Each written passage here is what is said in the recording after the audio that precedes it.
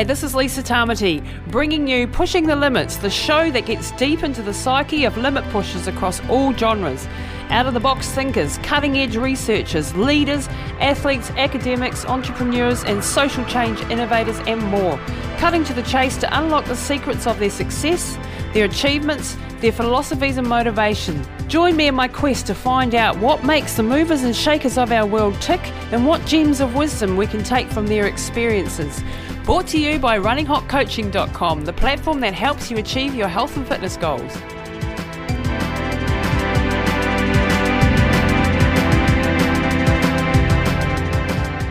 Right, we're on Pushing the Limits here with Micki Williden, and she is a nutritionist, PhD, and she's also an endurance athlete, and Micki is an advisor to the stars basically on what they should be eating and how they should be, how you should be eating properly and being healthy for life.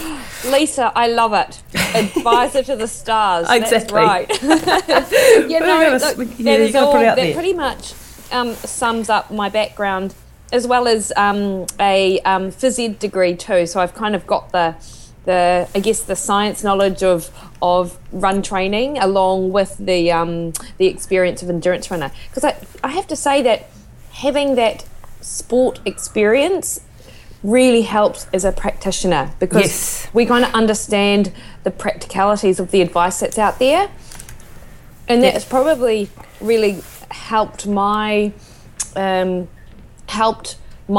with the advice that I give them as well, because you've got the sports nutrition principles, which are I guess they're at one end of the spectrum, and then you've actually got what I do with my clients, which is at almost the other end of the spectrum, if you like. Yes. So you're like a bit of an overachiever. You've got a PhD, you've got a phys ed degree. You're also a top athlete and have been a top athlete in your life. You're taking it a little bit easier now, but how do you find time to do all this and be so, because this show is called Pushing the Limits, and so we, want to see what makes people tick, that are overachievers, that are in pursuit of excellence all the time. Yeah, no, Lisa, it's such a good question, and that's something which I talk to a lot of my clients about as well, because anyone who's probably listening to this podcast, and you are exactly the same, I'm sure, type A's.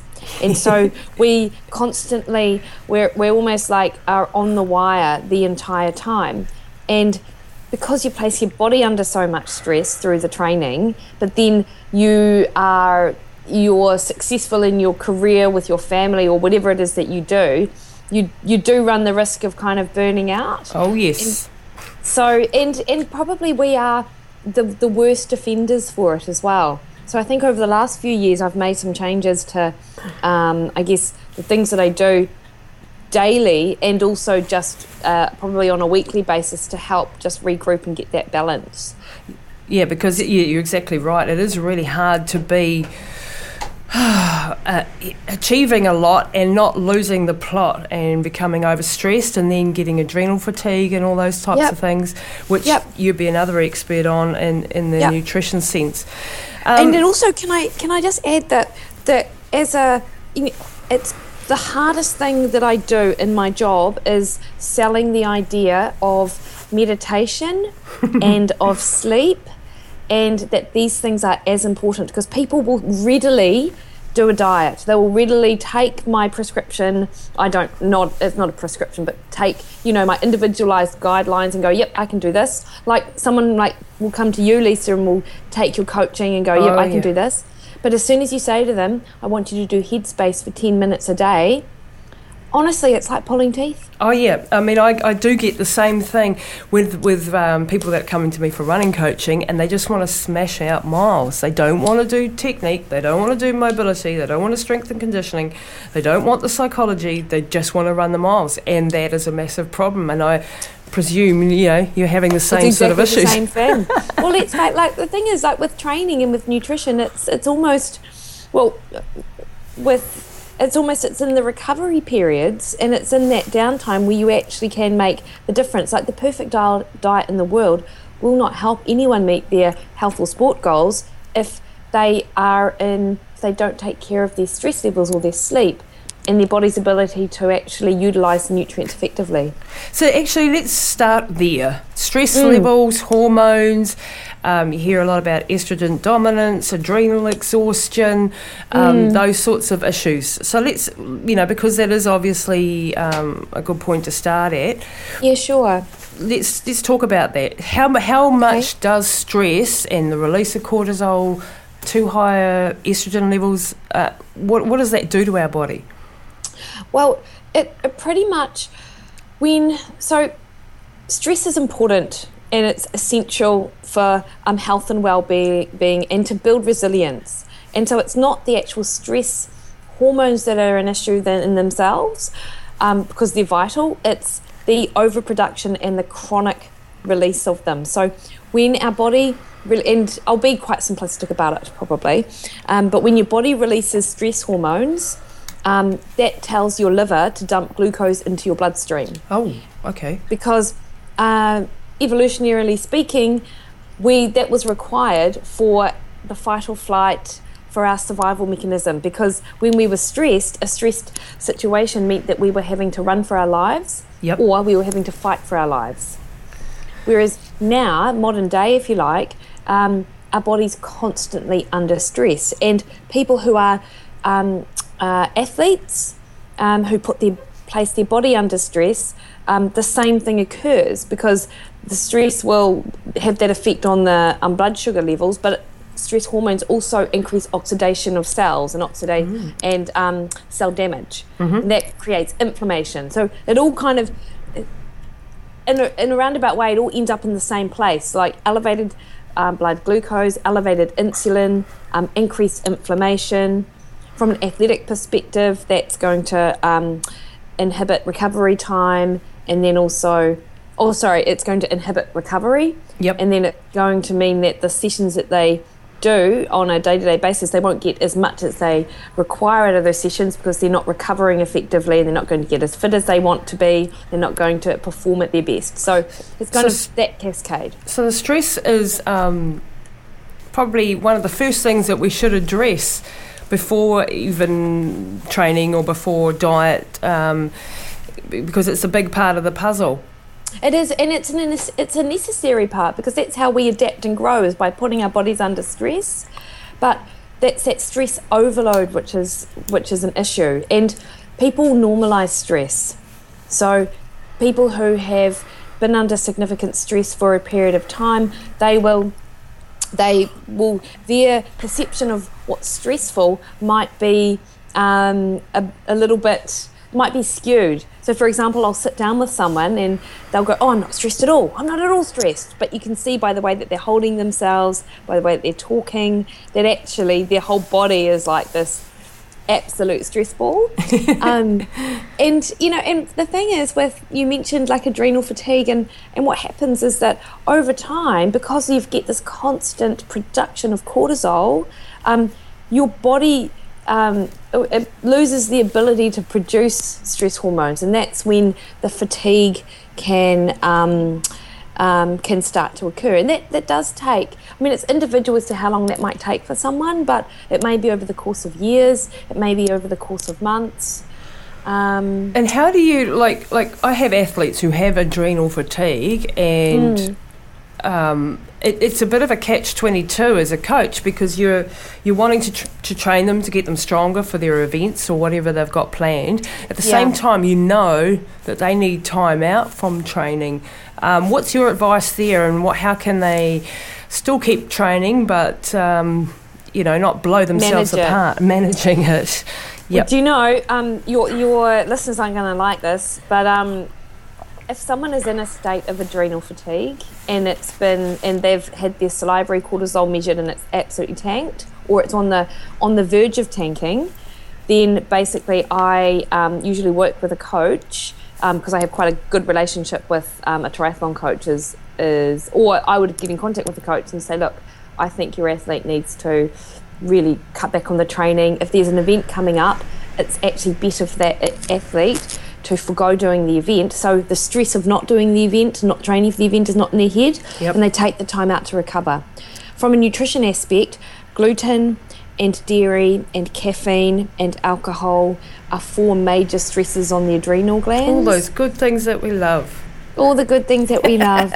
Yeah. And oftentimes there's some gut issues in there as well, because that may be creating some inflammation which can increase cortisol. So that's another reason why we want to remove things which might irritate the gut, because it could cause that stress response again. So if you've got an athlete who's got an event so they can't get out of it, they're committed, they're going to the Olympics or something like that. Yeah. So the other way to attack it would be with adrenal support supplements and getting rid of some of these the gluten, dairy, alcohol, coffee. Absolutely, getting nutrients in, which so I think the first thing to do is know what it is you're treating, and I think testing is actually really important. How do they do that, for example? Yeah, a lot of people think that blood test for cortisol is the best one, and it's not. Mm-hmm. So science has shown that it's much more stable in the saliva. Right. So you would do a test. It's a practitioner only test, so you have to work with a practitioner, and they call up a company and they ship you a cortisol salivary test, and you do it at 4 times across the day to show what your cortisol is doing across the day, because it's for some people it might be that you have cortisol dysregulation, so your cortisol's high when it should be low. Particularly problematic if you are trying to get to sleep and your cortisol's rising again, where really it should be at its lowest. And you can see at what points you may need particular supplements to help support cortisol regulation. Right. And then once you know what's going on, you then want to look at maximising the nutrients in your diet, and also with supplemental support, because you do need it if you're not in a state of good health. Yep. To help support the adrenal glands, amongst other things. But behaviour has to come into it. So I know it must be really challenging for an athlete who cannot get out of a sporting event, but exercise-wise, training for no more than an hour, short, sharp stuff but not short, sharp for an entire hour, but maybe 10 minutes, something which isn't going to tax the adrenals, are pretty much the recommendations, because if you want to be healthy and longevity and as an athlete. Yeah, that's the thing. And so this event, it might be a crucial event, but they may do this event and that might be the end of them. Whereas maybe it's a better decision for some people who can, is to kind of go, okay, well, if I forego this event and get my health back, I'm going to be stronger. Can I ask you, this is a bit of a personal question out of my history, for example. When I did the run through New Zealand, 3 months prior, I'd run through Death Valley. I'd been going hard out for years, getting to that point. I'd done that for the second year. Did the Commonwealth Champs, 24-hour Champs 6 weeks later, and then 6 weeks after that started the run 2,200 k's through New Zealand with a whole project and all the stresses that were involved with that. I've never been the same since.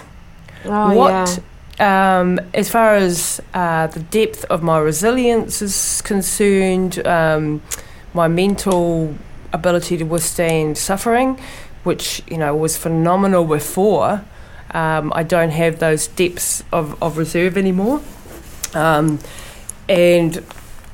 adrenal exhaustion, it's 4 years ago now, and I think I'm coming out the other end of it, but it's definitely been a hard road back because of that. Would you say that was adrenal exhaustion? No doubt. And I would absolutely say it was. I think that you're almost you're such an amazing athlete, and as you say, it's that mental fortitude that got you through it. Yep. A lesser athlete would have done a third of what you'd have done, and then would have probably and then they would be like, that's enough. And so it almost was the undoing of you. In a way. Well, not only undoing, but definitely I had to take a change of direction in the years that have come after that, with where my career's going, and it certainly still has effect now on what I'm planning, because for me, I want to have longevity now in being able to run when I'm 80. and Yeah, do yeah. do 100 Ks when I'm 80 if I can, you know. I hear you. I'm the same. Yeah, but that's far more important for me, having gone through that complete process of complete breakdown physically. And I want to be able to stop that happening for my athletes. Yeah. Okay. And you know, it can be so individual as to how big a hole people dig themselves in, as to how long it will take to get out. And I think that's when these things which might not seem so important are really important. It's, you know, recognizing that now your resilience may not be so strong, that for you supplements that help support your adrenals are actually probably more of an everyday thing. Yep. rather than a just to have if you're feeling particularly stressed or run down or something like that. I think looking after your gut is essential, Yep. particularly as athletes, because of the inflammation that can occur just through the oxidation of cells and the the normal, I guess, Breakdown exercise of metabolites. muscles. Exactly. Yeah. So when you basically, just putting it into clear terms for people, when you exercise, you're actually breaking down your muscles. You're using up your glucose. You're producing free radicals, from what I understand. I'm a lay on this. So correct me if I'm wrong. So you're actually tearing your body apart, and then it's the rest and recovery where you strengthen yourself and you actually get better. But it can have the opposite effect if you're already under stress. It can, and if you don't allow the adequate recovery, and it's going to look different for everyone, I think. So the younger, the younger athletes tend to get away with more than what we older athletes do now. And so probably outside of what you do in training, because you know, we need that stress to get better at training, but it's that recovery, and it's looking at the other stresses and reducing them in our lives where possible, so we can still achieve in our sport. And I think that's really important. Right, now let's, sorry to cut you off there, but let's go and look at the other end of the scale. So people who haven't started out on a fitness journey, who perhaps are severely overweight, maybe got diabetes, other autoimmune problems. What do you do? What do you advise them when they come to see you, and how do you start? How does your a visit to you and your clinic look like, and what can you do to help people? Yeah, sure. So basically, if someone's coming to me with a metabolic health issue, like weight, like high cholesterol, and that may or may not be a problem. It really depends. But high blood sugar. Pretty much my approach is whole food. I'm a real food nutritionist, and I'm by no means perfect myself. And what I mean by that is that I also want to be practical for people. That's great. Good to hear. So things like, you know, it would be awesome if we could all grow everything in our garden and have chickens at a free range and have organic meat and things like that. But I recognise that for some people, cost is a real prohibitive thing, but the more that we can get rid of the processed food in our diet, the better we are, because it's the processed food which creates inflammation that starts the cascade of the health problems that lead people to my door, essentially. So like 75% of our food in our supermarkets is processed nowadays. So what are people? What's in that rubbish that we're eating? Typically it's processed refined carbohydrate. So whenever you read something that says, like, cereals are such a perfect example of this, made with whole grains, right? Yeah.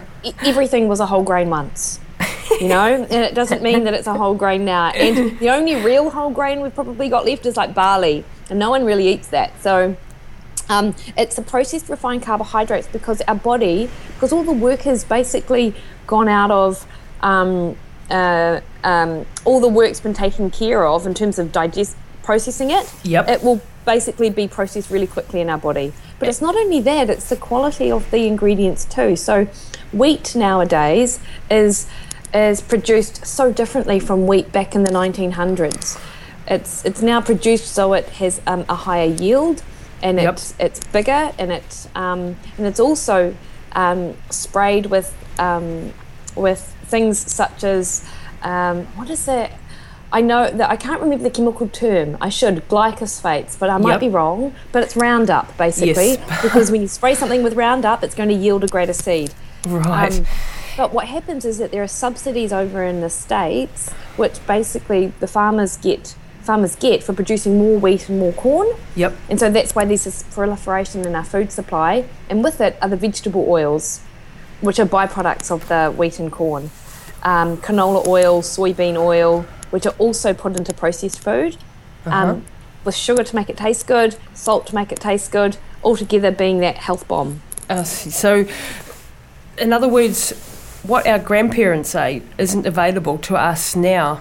Because a lot of people argue, I don't need supplements, I just eat a good healthy food.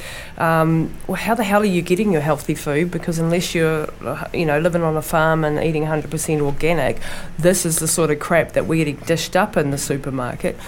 Yeah, and it is. And also, like, our soil's really depleted of minerals, and it never used to be. So things like iodine, selenium, magnesium, we don't get them readily in the foods that should be high in them anyway, other than Brazil nuts for your selenium, and of seafood for iodine. But basically from what we grow, we don't get them. And also vitamin D is another one, which I have certain supplement recommendations which are almost blanket, like across the board.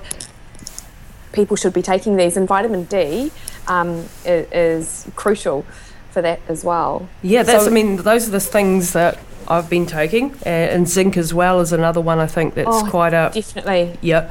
And that's, so pretty much anybody who's listening who's just eating out of the supermarket will be deficient in those without even having done the tests and so on. Yeah, I would... it's all individual, but particularly if you think about the roles of these nutrients in the body. So vitamin D is the backbone hormone in your stress hormones, your thyroid hormones, and your sex hormones. And there's something called this pregnenolone steal, which you don't have to understand, but all you need to know is that when you're stressed, your body will preferentially utilise that vitamin D for stress hormones, meaning there's less available for thyroid, less available for sex hormone metabolism. Wow. So someone that might already have a hormonal imbalance, but who's also stressed, this will exacerbate that because there's less of the available nutrients for those processes. So if you're not got a good libido, go and get some vitamin D. Yeah, well, absolutely. And for guys especially, like guys think that lower testosterone is this inevitable aging, part of training. Aging doesn't have to be that way. It's that they just put their body under so much stress and might have a pretty crap diet and they're not going to get what they need. So that's good news, guys. Go and get some vitamin D, and ladies. Yeah, and liver. If you think about where you actually, this is the other thing. So liver is a brilliant source of iron, of zinc, and it's one of the dietary sources of vitamin D. Who eats it these days? Nobody. I mean, to be honest with you, the thought of eating liver makes me go, ooh. Lisa, you've got to change that. You're honestly, from what you've just told me, you can fry it with some bacon, with some spinach and mushrooms, and some coconut oil or butter. Delicious. And salt. Add salt. And salt. and can I also add, for athletes who, this is one thing I talk to a lot of people about, is that we actually need salt in the... If your diet is the real food diet, which we are both talking about here, not processed, then we're not going to get the kind of sodium that we need, and particularly people who suffer from adrenal fatigue, you really need salt because that's what your adrenals really require, and it's salt in the context of a processed food diet that we were describing, the supermarket foods. Yes, that is a real issue.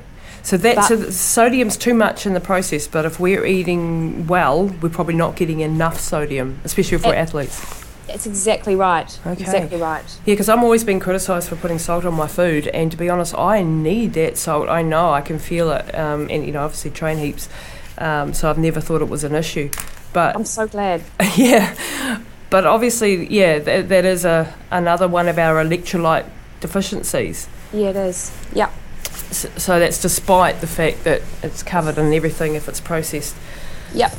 Right, electrolytes. Let's look at those. So you got your sodium, you got potassium, your magnesium. What else have you got? You got Now, I think that's most of them, isn't it? Yeah, that's probably all that we need to worry about. Yeah, the most crucial ones. Now, doing ultra marathons and doing things in deserts and stuff, I know that I must have my electrolytes. What's the best way to get your electrolytes in when you're on the run? Do you I try to steer my athletes away from the likes of the Powerades, and I don't even like saying them on air because I think they're terrible. I get them taking tablets in tablet form to cover their bases, because I've had a tetany seizure before. Do you know what a tetany seizure is? I don't know specifically, but I can only imagine. It's a potassium deficiency to the nth degree, and I've nearly lost a friend to it, and I nearly died in Alaska with it. And basically, potassium is completely depleted over weeks and weeks of training, and I've seen what can happen, and you don't get your electrolytes right.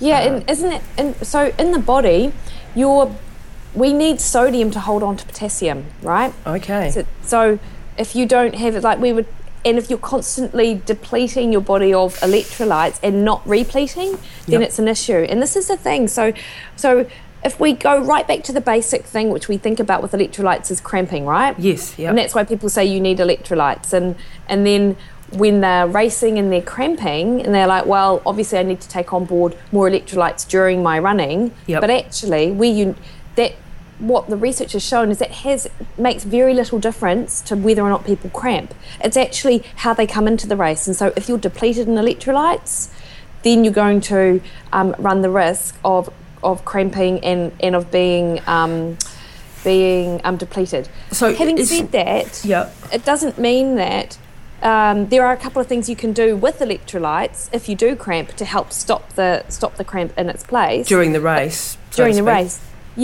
But it's not about making sure that you stay in this electrolyte balance throughout the race necessarily. It's going in. Yes. Taking electrolyte supplements over weeks and months ahead of time is what I've found to be best. I take Elite, I don't know if you know that one, or CMD drops in my water every day in order to try and hydrate my body, because what I'm seeing in a lot of my athletes is they're dehydrated, not as in dehydrated they haven't drunk enough today, but dehydrated over months and years of drinking too much coffee, alcohol, blah, blah, blah. Yeah. And I think it's almost another one of those like zinc and selenium and those that we should be taking on a daily basis. What do you think about that?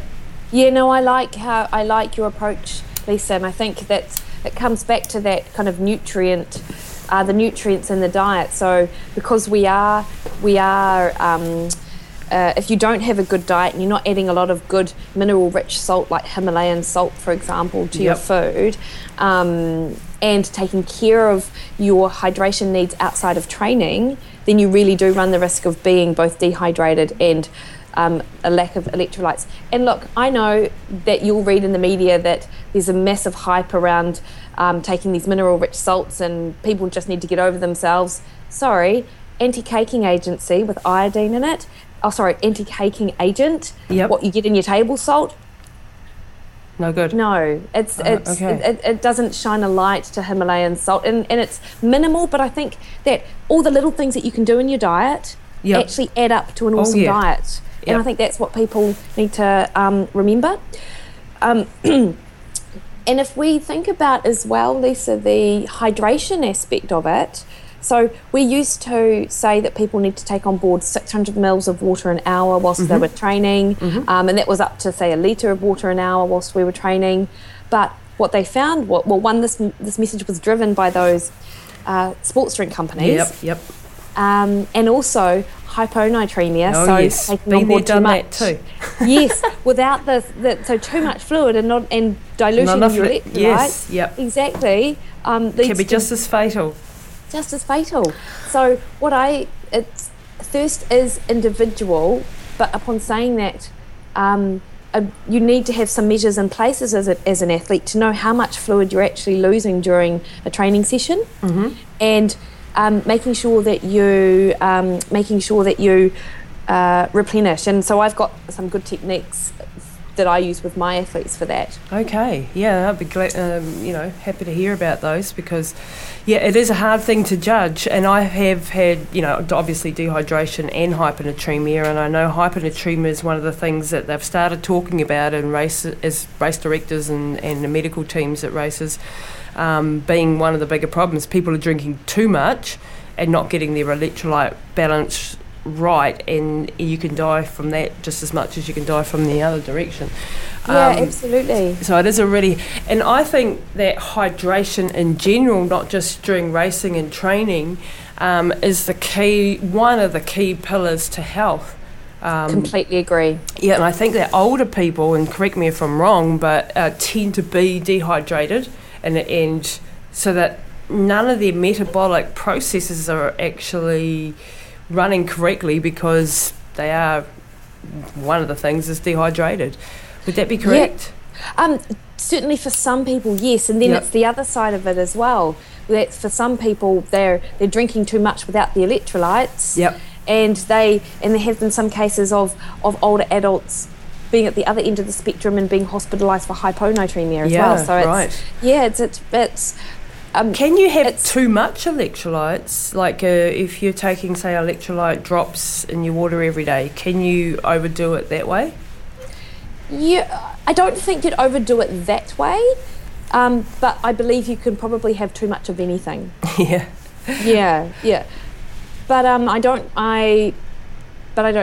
I don't know what. I haven't heard of any cases where if you include the electrolytes in your water that's going to cause an issue. Where there is issues if people incorrectly supplement. Yep. And for example, your body is quite attuned. There are certain nutrients in the body which both work in synergy but also against each other. Okay. And getting an appropriate balance is important. So zinc and copper, for example. Some people, sometimes when you suffer from a zinc deficiency, it's not necessarily a zinc deficiency. It is that their zinc copper balance is out of whack and they've got too much copper and not enough, and that is taking the place of where the zinc should be being taken up by the cells. Instead, copper is being taken up, and so there's this intricate balance with supplementing. So we are very complicated chemical bombs, aren't we? We really are. Excuse me. Can I, and I know, do you know what? You started asking me about talking you through how just a metabolically unhealthy person would come in, and look, we've tangented. Oh, yes, I know. Sorry, we could talk for 10 hours, Vicky. I know, that's me as well. But what I do want to do is do that. I'll tell your athletes how they can help, how they can figure out what's right for them in terms of their hydration. Yep. So I tell people to get a spreadsheet and put their weight in before a training session. Mm-hmm. So record that and then go out and train, and also record how much fluid they might take on board whilst they're training, and then also put their post-training weight in as well. So because pretty much the weight that you lose during training is essentially fluid loss. Yep. I mean, there's a bit more in there as well, but essentially it's fluid loss. And then when they look at how much weight that is and take into consideration how much fluid they took in, they can figure out what they need to rehydrate after that session. Very simple, really, isn't it? It is simple, but people seldom do it. So, for example, Lisa, you go out on a run and you might weigh 64 kilos to begin with, and then you take on board 500 mils of water over 2 hours, but you come back and you are 62.5 kilos. Yep. So you've lost 1.5 kilos over that time that you haven't replenished. Wow. Yeah, so what you'd want to do what you'd want to do is then drink 1.5 times that amount to make sure you're fully hydrated. Right, so 1.5 times that amount. So that's it. So it's not just 1-to-1. Not just 1-to-1. No. Because you're going to be sweating after the fact too. Like, often you come out of the gym or training and an hour later you're still, your metabolism's going hard out and you're still sweating. Yeah, you are. Yep, and you can't just do it for one session. It actually makes sense to do it over a course of a week and average it out. Right. And also look at the different environmental factors. So what happens during winter versus what happens during summer. Yep. What happens during your high intensity sessions versus what happens during a long run. So you know that if you come in from a high intensity session and you know you have a kilo that you typically lose, that you've got to make sure that within 4 hours you've drunk 1.5 litres of fluid with maybe some salt, add some lemon juice to it just to help it taste good, but just make sure you replenish those losses, because otherwise you'll go into that next training session feeling a little bit flat, a little bit fatigued, and you're not able to do what you want to be doing in it. That's a huge piece of advice right there, I think, because, look, getting ready for your next training session the next day, you want to recover properly, and if you're not rehydrating, it's as important as eating, your recovery meal and that type of thing as well, isn't it? Yeah, it is, and oftentimes then people are fatigued and lacking in energy, and so they turn to the bad food choices to give them the lift, or the caffeinated drinks to give them the lift, whereas actually all they need to do was drink some water with some Himalayan salt in it and they'd be fine. Yeah, and I'm probably guilty of doing that occasionally. Oh, yeah, I know, I understand, aren't we all? Actually, that brings me to another topic, and one that I fight with and have done my whole life, sugar addiction. Yeah. What is actually happening to our bodies with this addicted to sugar? What is it in? Why is it as hard as giving up cocaine to get rid of this addiction? Yeah, well, a couple of things is, so sugar cravings stem from low blood sugars. So, so basically when your blood sugars drop below normal, your body, that sends a stress signal to the body that they may not have the energy that's required if they were going to need it. So we get the cravings, which get us to want something sweet to bring your blood sugar levels back to within normal range. Very quickly. Yeah, very, very quickly. And that's the problem, is that for most people, they are constantly battling these sugar highs and sugar lows because they're not eating properly. And part of that eating properly isn't necessarily that they've had a high sugar food. Sometimes it's just that imbalance in macronutrients, so they don't have enough fat and protein to help balance out the carbohydrate they're eating. Because regardless of where the carbs come from, they'll all be broken down to the same thing, which is glucose. Yep. And whenever it's your the period of time that it takes to get there, isn't it? That's the important key. Yeah, it is, and particularly people who think they're eating healthy and good, so they have but in a sense, for a lot of people, particularly women, this means under-eating. Yes. So they have their bowl of Special K and trim milk and half a banana in the morning, and then they're told that they must eat every 3 hours to keep their metabolism ticking. Yep. That's absolutely incorrect. You don't have to eat every 3 hours, but you do, because you're under-eating.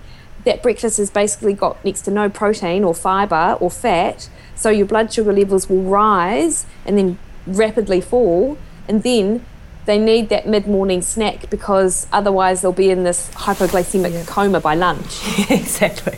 So it's that lack of nutrient balance which causes sugar cravings, or it's that high sugar food. And you asked about the whole, why is sugar as addictive as cocaine? Because it feeds into that same reward feedback loop in the brain that cocaine does, and kind of brain imaging has shown this to be the case. Right, so it is that just sparks like cocaine. The same response, absolutely. And the thing with the reward feedback loop is that you may have a little bit. It's like drugs. You may have a little bit, but then you require more of it to get that same response. That's why one biscuit doesn't do it anymore for me. That's the thing, and do you know what, as well, is that it's only certain people. So this is not the general population. Oh, this is people. I know, I'm sorry, Lisa, but I hope you're okay that I say this. I'm not surprised that someone like you might struggle with a little bit like this, just because. And I'm not suggesting that you've had a drug problem or an alcohol problem or anything like that, but someone who has an addictive personality, personality may struggle a little bit more. Absolutely. And the thing with food is that we have to eat. That's what makes it hard. Whereas smoking, for example, there's an easier rationale to contemplate with smoking, is that you don't have to smoke and you know it's bad for you. But you do have to eat, and bad food is everywhere. And it's a constant battle when you're craving. So it's not just willpower and things. It's actually a physiological response that you need this, or you feel like you need this. And I think you're right that the extreme personality side of people like me that do extreme events or ultras or whatever does make you.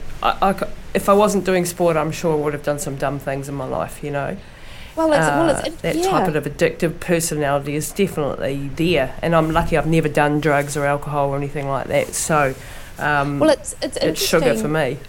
And Lisa, the interesting thing with I listened to a guy, Rich Roll, and he is Rich, amazing. He's totally amazing, and he's come out of drug and alcohol addiction, and now he does this extensive endurance training that some may say is addictive. But here's a really good point, and this is totally off tangent, but I really loved the way he said this, is that drugs and alcohol numb your brain and numb your mind. Exercise does the exact opposite. It makes you feel, and I think that's really important, and that's why it really rolls me up when people say that exercise is addictive and it's not a positive thing. Maybe for some people it's not, but I think it's positive too, if you're able to go out. I agree, and it's just balancing it. It's like how we started off this conversation, it's balancing it out in your life so it doesn't dig you into a hole. And I think if I've got to have some sort of addiction, then I'm glad it's exercise. Not so glad about the sugar one, but we're working on that. And it is like the hard thing where sugar is everywhere, and it's not even where you expect it. Sugary drinks, I think, are killing our kids massively. Like the obesity problem, the diabetes problem. Let's just touch on that briefly. That is really a massive, massive problem in our country. It is, and it's pretty much there are a few things going on, and I don't want to be kind of glib about it, but it's the accessibility of these foods, and they're cheap, and poverty is an issue in New Zealand. And I think that people underestimate the extent to which it is, and I'm not talking about people who are homeless, because obviously that's an issue, or people or even really the communities where you've got crowded crowded housing and things. Crowded housing. It's even like I guess middle New Zealand, if you like, are really struggling to have access to good food. Absolutely, because good food costs a lot of money. It's a lot easier to go and buy some lemonade and some chips and some fries than it is to go and get a whole lot of vegetables. It can be for some. I totally agree. It is an expense. And I think it's people recognising what is good food is, or how to do it to fit into their budget, I guess. And so buying in season with your fruit and your vegetables. Yes, organic meat would be better, but you know what? You don't have to buy the premium mince. Just buy the mince. As I understand it, even though there are some issues around some feeding, when in some of the kind of cattle industry, for the most part, our meat is really good in New Zealand. In New Zealand, we're pretty lucky. It's grass-fed and not grain-fed. And that's it. And cheaper cuts of meat that you can slow cook over extended periods of time. The packaged rice risotto and the packaged Maggi mix might seem like a convenient option, but you know what? Spices are really cheap. Build up your spice rack so you can actually make tasty food. Yep. And I think that's a thing with the younger generation coming through, and even and I guess I'm close to 40 now, and I remember home economics, and we did learn how to cook. Right, and life was different when I was at school, but nowadays it's a thing that a lot of parents don't have. And the way that it's sold by the food industry is that don't waste your time in the kitchen. You don't have time for that. Here's our meal, Stick it in the microwave and open the packet. That's it. And we need to actually get back to people getting back to knowing what's in our food, being able to learn some simple, basic cooking techniques. I think that's a really important thing, which will really go a long way to helping our next generation improve their health. Not that it's all over for this one, but it's hard. It's hard to get the real food message across when you've got public health nutrition telling you that you're being you're exaggerating and yeah, that's it. So it's more about convincing the other people that are coming through. Absolutely. Yeah, I mean, I'm hoping to plant my first veggie garden soon in my new house. So because I'm starting to realise, the gaps in my education and that type of thing. Hey, Mickey, I reckon we could talk for 10 hours and I'd love to do another session with you. We've just scratched the surface on a massive, massive topic. But I'd like to wrap it up today saying thank you very much. It's Mickey Williden. If you're wanting nutritional advice, if you want some support, if you want to know how to do it, go to Mickey's website. Mickey, tell us your website and what you do. Yep, sure thing. Thanks, Lisa. So my website is mickeywilliden.com, where people can have nutrition consultations in clinic via Skype, couples, for families as well. And I also have an online subscription-based service, so people can sign up for an annual cost of around, I think it's about $87, and you get a 28-day meal plan a month. It's a nutrition coaching, essentially, and access to me. I'll actually be having some trial subscriptions as well, so people can try it for $1, see if they like it. That's fantastic value, all of that.